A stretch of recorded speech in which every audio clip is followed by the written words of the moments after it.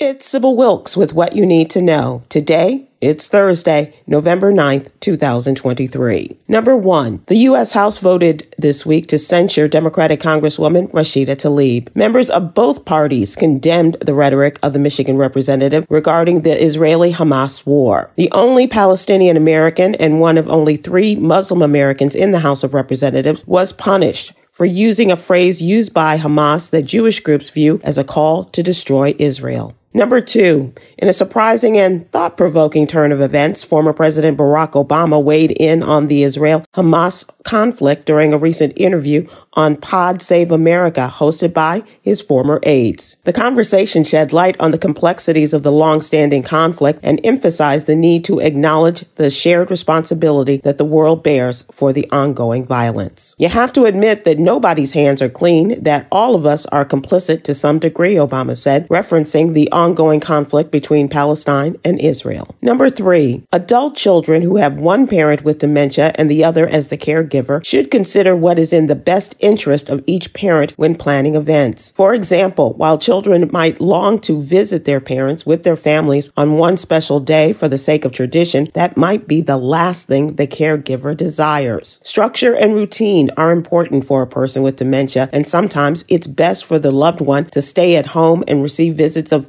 30 minutes or less from a small number of guests stretched out over a period of days. Number 4, Chicago CBS News analyzed 20 years of crime data connected to every crime victim in the city and found that 1 in 3 victims is a Black woman, which is equivalent to 33% of all crime victims. Alderperson Gilbert Villegas of Chicago's 36th Ward is now looking into creating a task force to study the effect of crime on Black women in Chicago and will open the task force discussions to the public. Once members of the task force are gathered, the alderman said the real work can begin. Number 5, the youth mental health crisis has been increasing over the last few decades, and experts now point to a potential factor, a lack in play in general and an independent playtime. Among the many contributing factors is that children are less likely to walk to school with friends, less likely to play at school as recess gets shorter and children spend more leisure time on screens, often saying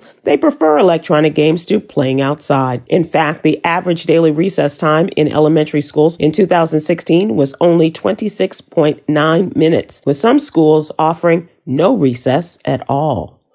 Here's your daily inspiration from Yogi's Jewels. Sleep is so important. Did you know, for example, that adequate sleep helps reduce inflammation in the body, which is a factor in heart disease? Join me today, live on YouTube and Facebook at 7 p.m. Eastern, 6 p.m. Central, with our mental health and wellness contributor, Aprilette Russell, as we discuss today's top headlines and more. Thank you to our What You Need to Know partners, the American Heart Association and Black Health Matters. I'm Sybil Wilkes. Be informed, be empowered.